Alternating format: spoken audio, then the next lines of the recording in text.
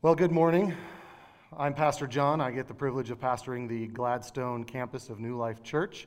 And as Rick said, I'm preaching here today, and Travis and Scott have also rotated, so we're doing this as our last look at the book of Lamentations. And then next week, we're going to start right into the book of Matthew. So we're going to finish up looking at Lamentations. So if you'll open up your Bibles, we're going to be in Lamentations chapter 2. And if you remember, the book of Lamentations, because it is lamenting and it is grieving, it does kind of circle around. And so even though we did chapter 5 last week with Travis here, we're doing chapter 2 now. It's some of the same topics, but they all have their own point. So we decided to teach this thematically, and I think this theme is a good one for us to end on. So I want to start off with a story from Christian writer Eugene Peterson. If you're familiar with him, he has a translation of the Bible called The Message. He's also written countless other books. He has a story that he tells about a friend of his, and this friend is somebody who's having a really rough time. He's got job problems, he's got marital problems, he's got personal problems, and so he goes and sees a counselor. And the counselor says to him, you know what you need? You need this special kind of therapy that they have in New York City, and it's called Scream Weekends. Which to me, when I hear Scream Weekends, I think it's you sit and watch a bunch of horror movies or scary movies, but that's not what they had in mind. Instead, this was a radical form of therapy where the individual would go to New York City and they would put him in a room, a soundproof room, and for 48 hours straight, he would just scream as loud as he could until his voice gave way. And then when it came back, he would scream some more and just let out all of his anger, all of his frustration as much as he could. Now, it wasn't, torturous. They brought him food and things like that. But the whole point of it was to scream and just let it all out. His friend came back and said, that was amazing. It was great. It was like my screaming was like this thunder cloud with lightning and thunder. And then when my voice gave out, it's like the clouds parted and the sun came out and the birds were chirping. And he said, I feel so much better. Except for a couple weeks later, he felt terrible again, so he went back and did it again. And then only lasted a couple days, and then he had to do it again. And Eugene Peterson said, buddy, you're doing the wrong thing. Screaming for no reason, screaming to nothing, just yelling and screaming out to the universe won't do you any good. Instead, he said, what you should do is you should lock yourself in a closet with the book of Lamentations and scream out to the Lord. Let the Lord know what you feel. He said it would be much more healthy. It would be much more what you need to do. And so we're going to look at that today. We're going to look at how do we call out to the Lord? How do we cry out to the Lord? Because the book of Lamentations is a book of crying out. If you remember, the Hebrew word for lament is the word ugh, right? That guttural, I can't believe this happened kind of sound. And so instead of making that sound to the universe and to randomness in the world, instead we make that cry to the Lord. So my big idea for this sermon is God, who brings everything about, wants us to take our complaints to him. So God, who brings it all about, who's behind all of it, he wants us to take our complaints to him. So, it's not a great sentence, but it gets the point across, that this is what we're going to be looking at. So there's 4 questions that we have to answer as we look at this statement, this big idea. The first one is, what does it mean that God brings it all about? What does it mean? Secondly, is it okay to complain to God? Does the Bible really condone complaining? Third, if it's okay to complain, then how do we do that?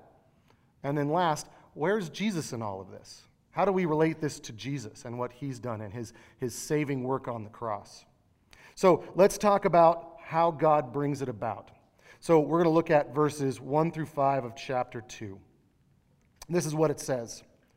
How the Lord in his anger has set the daughter of Zion under a cloud. He has cast down from heaven to earth the splendor of Israel. He has not remembered his footstool in the day of his anger. The Lord has swallowed up without mercy all the habitations of Jacob. In his wrath he has broken down the strongholds of the daughter of Judah. He has brought down to the ground in dishonor the kingdom and its rulers. He has cut down in fierce anger all the might of Israel. He has withdrawn from them his right hand in the face of the enemy. He has burned like a flaming fire in Jacob, consuming all around. He has bent his bow like an enemy, with his right hand set like a foe. He has killed all who were delighted in our eyes in the tent of the daughter of Zion. He has poured out his fury like fire. The Lord has become like an enemy.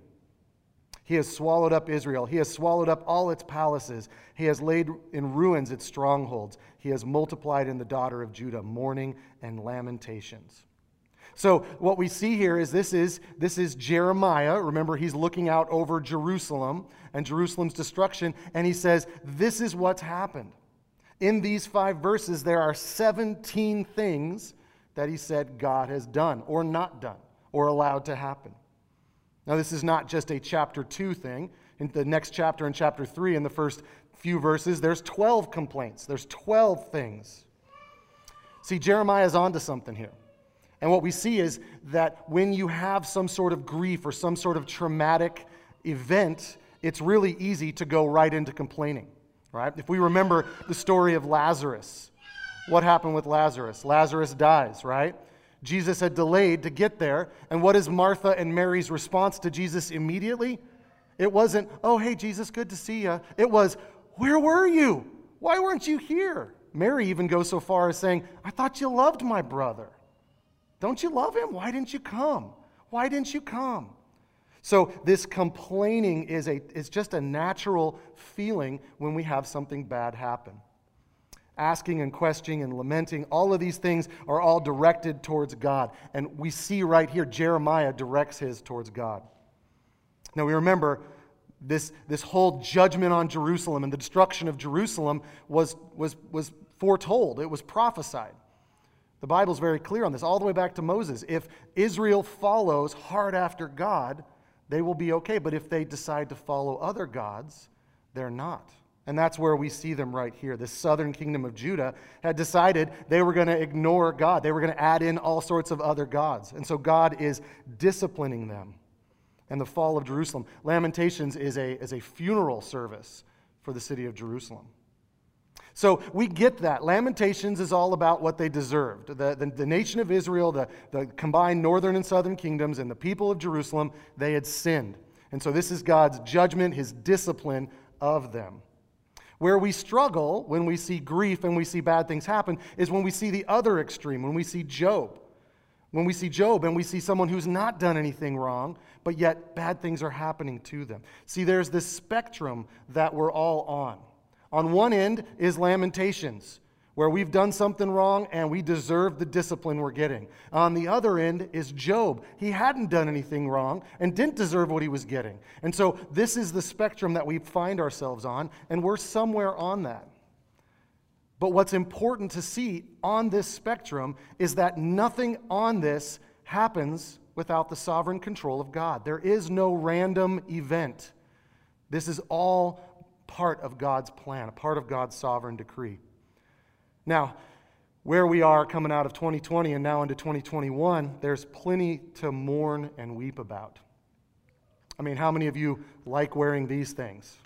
Or the ones that you have on your face right now? How many of you like that we can't hug, we can't shake hands, we can't have a dinner after church like we so enjoyed last time, which my son still speaks about how good the food was. So thank you all for that. But we look at that and we go, oh, this is not okay. So we direct our complaints at the governor. She's doing something she shouldn't do. Or we direct our complaints at the state or the government as a whole, federal government. And I'm going to argue that we are aiming too low. You see, the one that's in charge of it all is the God of heaven. This is not outside of his control. Everything is a part of his plan. That COVID did not surprise him. The fires back in the fall were not oh, okay, I better do something about that. None of this is a surprise to him. It is all a part of his plan. Now notice this. Looking back at verses 1 through 5 of chapter 2. Okay, the people that are conquering Jerusalem are the Babylonians. Now I would ask you, where in verses 1 through 5 does it say Babylonians? And I'll tell you, it doesn't. It doesn't say the Babylonians did any of this. But if you were watching Jerusalem, you would have seen the siege ramps, and you would have seen the soldiers, and you would have seen the flames, and it would have been all Babylonians doing this. So what is Jeremiah getting at here? Jeremiah is getting at the Babylonians are not to blame. God is to blame. God is the one who did this. This was God's plan. God is the cause. And not once does he put it at the feet of the Babylonians. Babylonians are just a tool that God is using.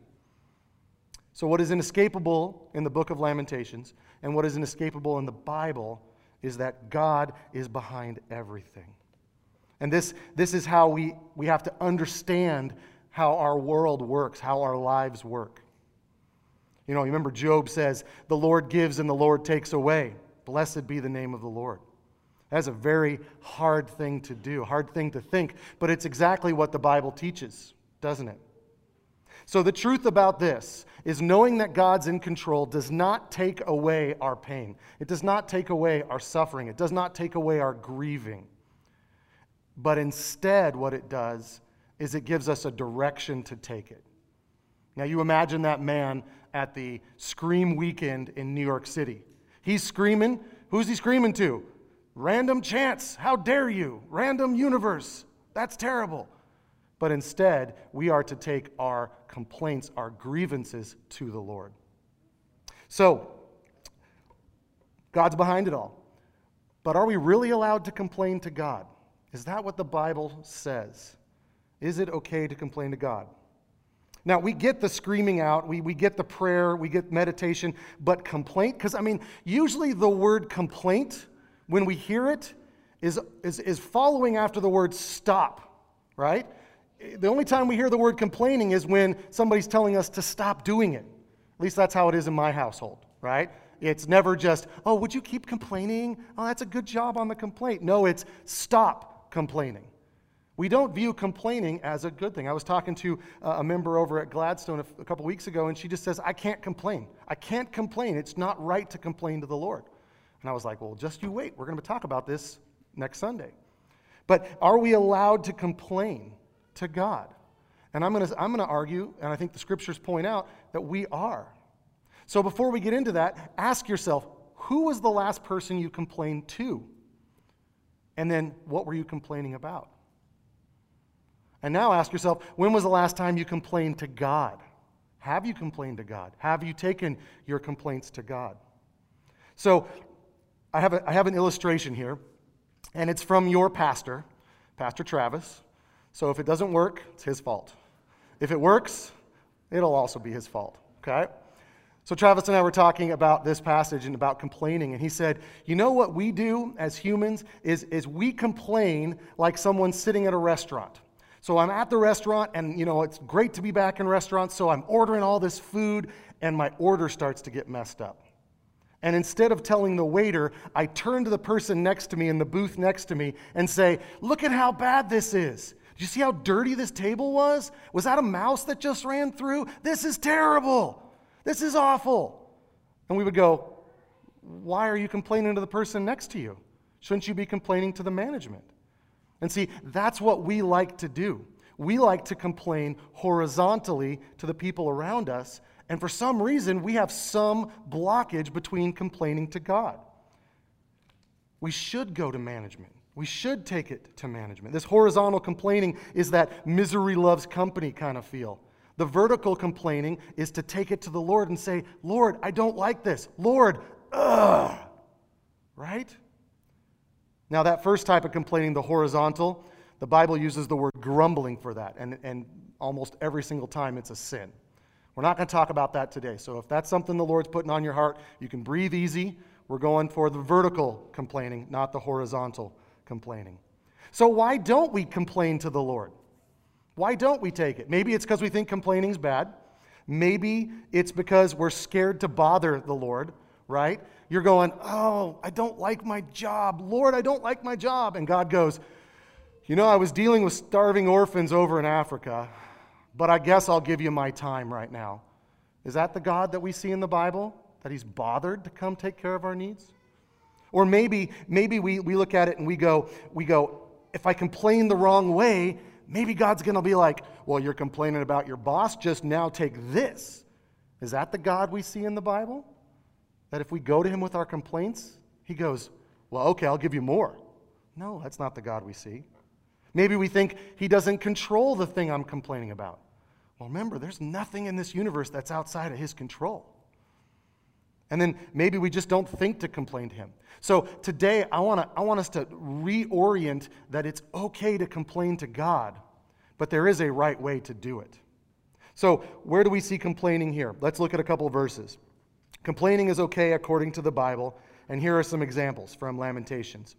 Lamentations 1:9, and they'll be up here on the screen so you can follow along. I'm going to jump around a little bit. This is what he says. Look, Lord, on my affliction, for the enemy has triumphed. Verse 11, all the people groan as they search for bread. They barter their treasure for food. Look, Lord, and consider, I am despised. Verse 20 of chapter 1, see, Lord, I am distressed. I am in torment. In my heart I am disturbed. They have been most rebellious. Outside the sword bereaves, inside there is death. Chapter 2, verse 20, look, Lord, consider, why are you treating us like this? Chapter 5, verse 1, remember, Lord, see our disgrace. Look and see our disgrace.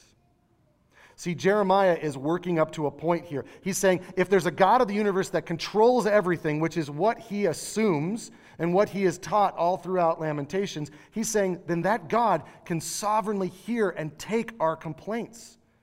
He wants those from us. So, if we return back to that Lamentations Job spectrum, right? We got Job over here, and he doesn't understand what's going on. And what does he do? He complains to the Lord. And then we got Lamentations over here. Jeremiah knows exactly what's going on. The people are rebelling, and he complains to the Lord. Jeremiah and Job both give us permission to complain to the Lord. We have permission no matter whether we understand or don't understand our circumstances. If something bad's happening in your life and you're like, yeah, I sinned and this is the repercussions, we can still complain to the Lord. Lord, I don't like this. How much longer? We can also, if we don't understand the situation, just like Job, take it to the Lord and say, Lord, how much longer? So how do we do this complaint? Well, complaint done right is very specific in the Bible. See, complaint is not an expression of unbelief, because if we didn't believe God exists, we wouldn't complain to him. We'd just go to the Scream Weekend and scream at the universe. But because we believe God exists, we take it to him. And there's no better place than to take it to the Lord and say, Lord, I don't get this, help me. So I'm going to show you an example of this, and this is a really good verse to kind of walk us through what a complaint looks like. And this is from Jeremiah chapter 12. So if you're following along, it's back to the left a little bit. It'll also be on the screen. It says, righteous are you, O Lord, when I complain to you. Yet I would plead my case before you. Why does the way of the wicked prosper? Why do all who are treacherous thrive? So what we see when Jeremiah complains, the first thing we see is he comes to God and he says, you are Lord. It's you who are in charge. We don't go to God in our judgment. We instead go to God for our salvation. The second thing we see is right, that very first three lines, righteous are you. We acknowledge that God's goodness, his rightness, his justice is behind everything he does. It is the guiding force behind all that he does. And then third, ask. I mean, look at Jeremiah doesn't sugarcoat it.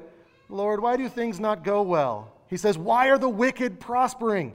Why do the treacherous survive? Why do they thrive?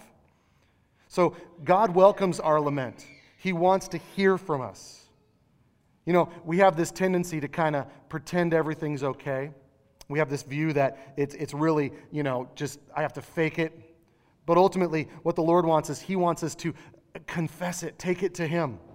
When we lament, we invite God into our pain and we say, Lord, this is what I'm feeling. Come here, help me. And then this trust is what grows out of it. Our lament is rooted specifically in what we believe. So if we believe that there's a God and he is good, our lament shows that off. Many times we try to have a positive attitude. Like if we can only think positively, everything's going to go better. Right? Or we just kind of fake that everything's going fine. But in the Bible, it does not say that we need to fake that we're always having everything go okay. The Bible, as a matter of fact, if you remember your Psalms, 1/3 of the Psalms are these laments. They're these complaints saying, it's not going right. I need help. So we're not to put on a happy face and pretend everything's okay, but we're also not to stay and be Eeyore. We're not to wallow in it. Instead, we're to take it to the Lord. Because God is a God of truth, and He wants us to speak to Him in truth. The Bible doesn't whitewash the emotions. The Bible is full of emotion. Look at some examples here. Habakkuk in Habakkuk 1:2. This is what he says. "O Lord, how long will I cry out for help and you not hear me? Will you not save me?" David says in Psalm 13, "How long, O Lord, will you forget me forever? How long will you hide your face? How long must I take counsel in sorrow all day long?" Or Psalm 22, my God, why have you forsaken me? Why are you so far from saving me? I find no rest." So we see in the Bible there is emotion, and it's pleading with the Lord and taking to the Lord saying, "I don't like this. Help." Now, I know that many of you are astute Bible scholars, and you know that the Israelites, weren't they judged for complaining? I mean, I'm sure you've heard a sermon or you've heard a teaching on that, and I would say absolutely they were. But the difference was they weren't doing the vertical complaining, they were doing the horizontal complaining. They complained to each other about Moses. They complained to each other about God, instead of going to God like they are supposed to. So we tell Him what we're feeling. We let Him know what's going on. And so I have 4 steps that I want to walk you through on how we express our feelings to God. How do we complain rightly? The first one is we come humble. We come humble to God. We go to God and we say, "I don't understand this. I need help." We don't come with the pride that says, "I know what's best, Lord. You get in line." Pride is a sin. If we have that pride, we need to confess it. We need to repent of it. Pain-filled questions, asking God, "Why did you do this?" That sounds like blaming, but it's all Him. He's done it. But when you say, "Why didn't you do it my way? Why didn't you do it this way?" When I say this is the way to go, that pride must be stopped. The second thing we're to do when we're coming humble is we're also to not let that pride turn into anger at God. And this is a tough subject because we get angry when our desires are not met. Right? When we have something we want, we go to war for it when someone takes it away. There's an author by the name of Tim Challies. He's out of Canada. He writes a blog and he's written some books. And I follow him. And about 12 weeks ago, I woke up and I was looking through my email, and there was a blog post, and his son, his oldest son, had fell over dead while at seminary. He was playing cards with his sister and his fiance, and he just fell over, and they couldn't resuscitate him. And so Tim Challies was talking about his son and some sweet, sweet stories and some of his last communication. And as a dad of 2 sons, it just broke me to hear that this happened to him.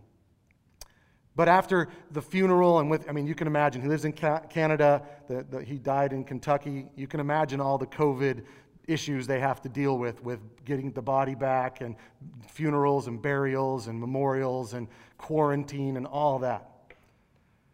So somebody told Tim, they said, "Tim, get angry with God. Just rage at God. He's ready for it. He can take it. Just get mad at God." And Tim goes, "It doesn't feel right. It doesn't feel like I can be mad at God. There's something wrong there." And so he wrote these words. He said, "In that moment, when he was counseled to be angry with God, I had to choose whether I would continue to proclaim in the dark what I had celebrated in the light, or whether instead I would allow my circumstances to overwhelm my beliefs. I had to choose whether these doctrines would draw me to God in comfort or alienate me in being angry." See, he had to decide, is the God that I say, "Blessed be the Lord," when He gives, is it the same God I'm going to say, "Blessed be the Lord," when He takes away?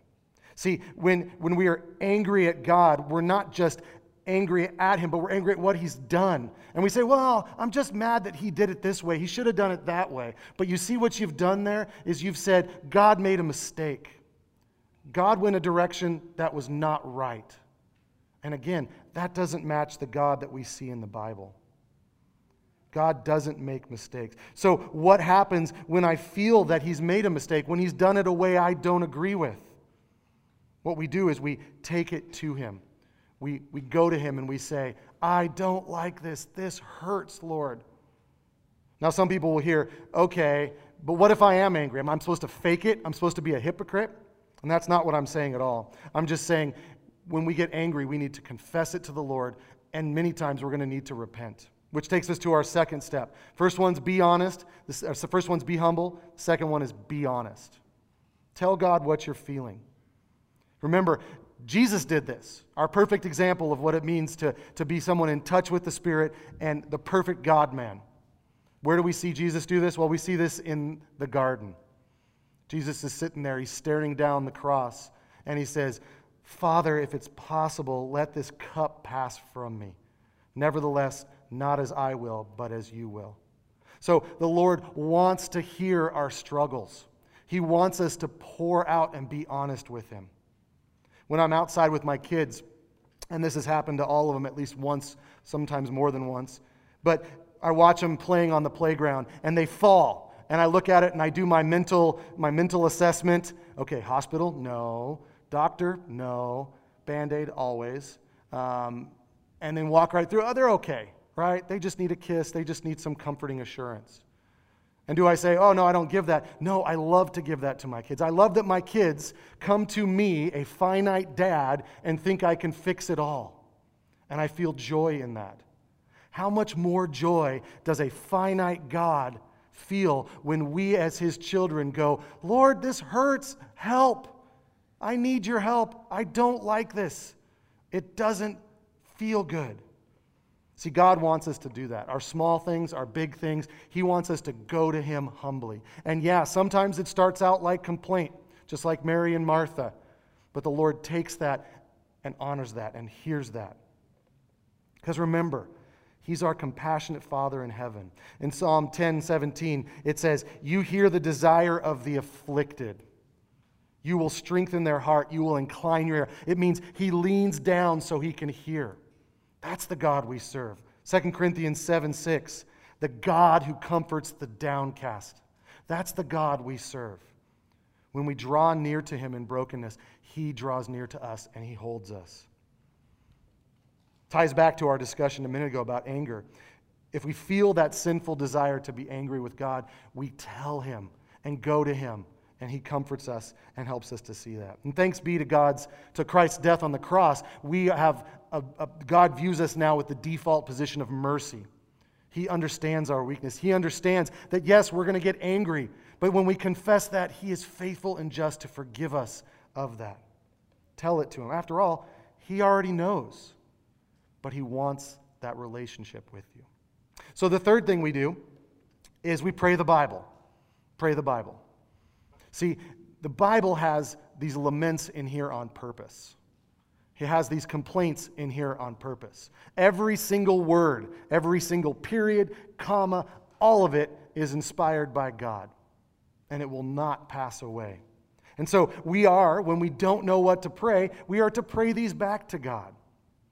Sometimes when you're in the middle of grief and you're suffering, it's hard to pray the promises. So that's why we have these laments, don't we? I mean, think about Jesus. Jesus is now on the cross, and he's up there. And does he just pray some random prayer? No, he quotes the Psalms back to God.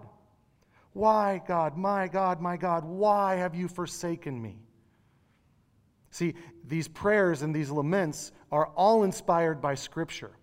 Inspired by the Spirit. They're all a part of Holy Scripture. And so what happens is that gives us the okay to pray these back to God. It gives us the okay to say, I don't understand. Look at some of these examples. Here's one. Why? Anybody asked that question lately? Why is this happening, Lord? Well, here's a psalm, Psalm 10:1. Why, O Lord, do you stand far away? Why do you hide yourself in times of trouble? That's a simple prayer. Lord, why? Why is it that way? Or anybody asked how long anything's going to happen recently? Psalm 35:17. How long, O Lord? How long will you look on? How long? So pray the Bible back to him. If you don't know what to say and you just are like, I just feel, pray the Bible back to him. And say, Lord, do these.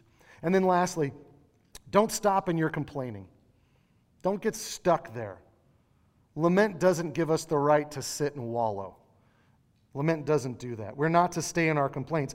Our complaints are a means to an end. Just like when the surgeon is going to go in and do a heart transplant. That first incision with the scalpel, that is not it. I mean, think about it. You'd lose your license as a surgeon if that's all you did. All right, made the incision, done, walk away. But that's what lamenting does. Lamenting is the start of the healing. It's not the end of the healing. So we don't have the right to stop there in the complaining. The complaining is meant to draw us to God. Because remember, God's goal in everything is for us to draw near to Him. And when we complain and then we let Him comfort us, we do that. So how does this relate back to Christ? How does this relate back to Christ? Well, there's a couple of ways that I see this relating to Christ. The first one is when we groan and complain and when we feel just not right about the way things are and we want it to be better, we need to understand that the Bible is clear. We're in good company. All of creation is doing this. Romans 8:19 through 22. For the creation waits for the eager longing for the revealing of the sons of God. For the creation was subjected in futility, not willingly, but because of Him who subjected it in hope, that the creation itself would be free from its bondage to corruption and obtain the freedom of the glory of the children of God. For we know that the whole of creation has been groaning together in the pains of childbirth until now. So we are in good company. All of creation is groaning and longing for the return of Christ. Not only that, but we're also encouraged to take everything we feel to the Lord. Remember when we did 1 Peter 5:6-7 says, humble yourselves therefore under the mighty hand of God, so at the proper time He may exalt you, casting every single one of your anxieties on Him. Why? Because He cares for you. This God cares for you. But it gets even better than that. It gets even better than that. See, not only does God say, I'll listen, not only does all of creation say, we're with you, it's bad, but we have a high priest in heaven who has experienced everything we have. Look at Hebrews 4:15. For we do not have a high priest who is unable to sympathize. That means feel along with us, with our weaknesses. He's able to come alongside our weaknesses. But one who has in every respect been as tempted as we are, and yet without sin. So where is this high priest? Well, go back a verse, Hebrews 4:14. It says, since we have a high priest who's passed through the heavens, Jesus Christ, the Son of God, let us hold fast our confession. Now, when I hear that pass through the heavens, it sounds like a shooting star, and then it's gone. But that's not what that word means. It means He's passed through the heavens, and now He's there. The NIV says He has ascended into heaven. He is at the right hand of God, which is the place of power. This is so important that the Gospels, 3 of the 4 mention it several times. Mark 16:19. The Lord Jesus, after He had spoken to them, was taken up and sat down at the right hand of God. Luke 22:69. The Son of Man shall be seated at the right hand in power. It's so important that we see Luke mention it again in Acts 7:55. The Holy Spirit, I gazed up into heaven and saw the glory of God, Jesus standing at His right hand. 1 Peter 3:21. The resurrection of Jesus Christ, who has gone into heaven and is at the right hand with angels and authorities and powers subjected to Him. So not only do we have Jesus, who when He was here on earth, He suffered as we did and grieved as we did, but He has gone before us into heaven and He's seated at the right hand of God, right there, the seat of power. And what is He doing there? Is He just sitting there and it's like, okay, everything's done, He's up there just chilling? No. The Bible's very clear. He is doing things on our behalf. 1 Timothy 2:5. For there is one God, one mediator, also between God and men, the man Jesus Christ. Hebrews 7:25. He is able to the utmost to save those who draw near to Him through God, since He always lives to make intercession for them. 1 John 2:1. We have an advocate with the Father, Jesus Christ the righteous. So what is Jesus doing in heaven right there at the right hand of God? He is telling God what we're feeling. Not only does God know because He's all-knowing, not only does He know because we have the Spirit inside of us, but we also have a mediator, an intercessor, an advocate who is right there at God's hand going, this is what they're feeling. Go, care for them. His deepest desire is to pour His heart out on behalf of the Father. This is Jesus. The intercession, mediation, and advocation of Christ is the heart of His connecting our hearts to the Father's heart. So we have one who's experienced all we have and is now seated at the throne on our behalf, going before the Father. So now let's put all those Hebrews passages together, because Hebrews 4:16 is like the cherry on top. Hebrews 4:14, since we have a high priest who's passed through the heavens, Jesus Christ, the Son of God, let us hold on to our confession. He's a high priest who is not unable to sympathize with our weakness, but who is in every respect tempted as we are, yet without sin. Now look at 16. Let us then with confidence draw near the throne of grace, that we may receive mercy and find grace and help in time of need. Look at that promise there. When we complain and we take our grief to the Lord, when we cry out, Lord, I don't understand, that is the definition of a time of need. And what is the promise? That we will receive mercy and grace. That we will receive, He will hear because He cares for us.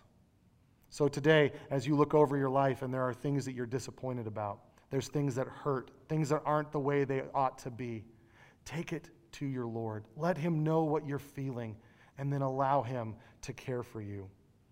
See, Jesus bought with His death on the cross the right to make everything right. When we lament, we celebrate that truth with tears as we long for the day when Jesus returns and makes everything right. Let's pray. Heavenly Father, thank You for the promise that You are going to send Your Son back to get us. That we're not left alone with some random universe where things are outside of Your control, but Lord, You are sovereignly in control. So Lord, we bring to You our complaints. Lord, we don't like the way things are going. We don't like that there's death. We don't like that there's mourning. We don't like that things aren't the way we want them to be. And so Lord, we confess those to You and ask for You to, Your will be done, to fix it. Or Lord, come quickly and take us home to be with You. Whatever it is, Lord, however You're going to take care of it, we trust that You are in control and that, Lord, You are good. Help us to stand right there. Lord, thank You for this opportunity to preach to these saints today. Thank You for the words, Lord, You gave me. I pray that it was a blessing. In Jesus' name, amen.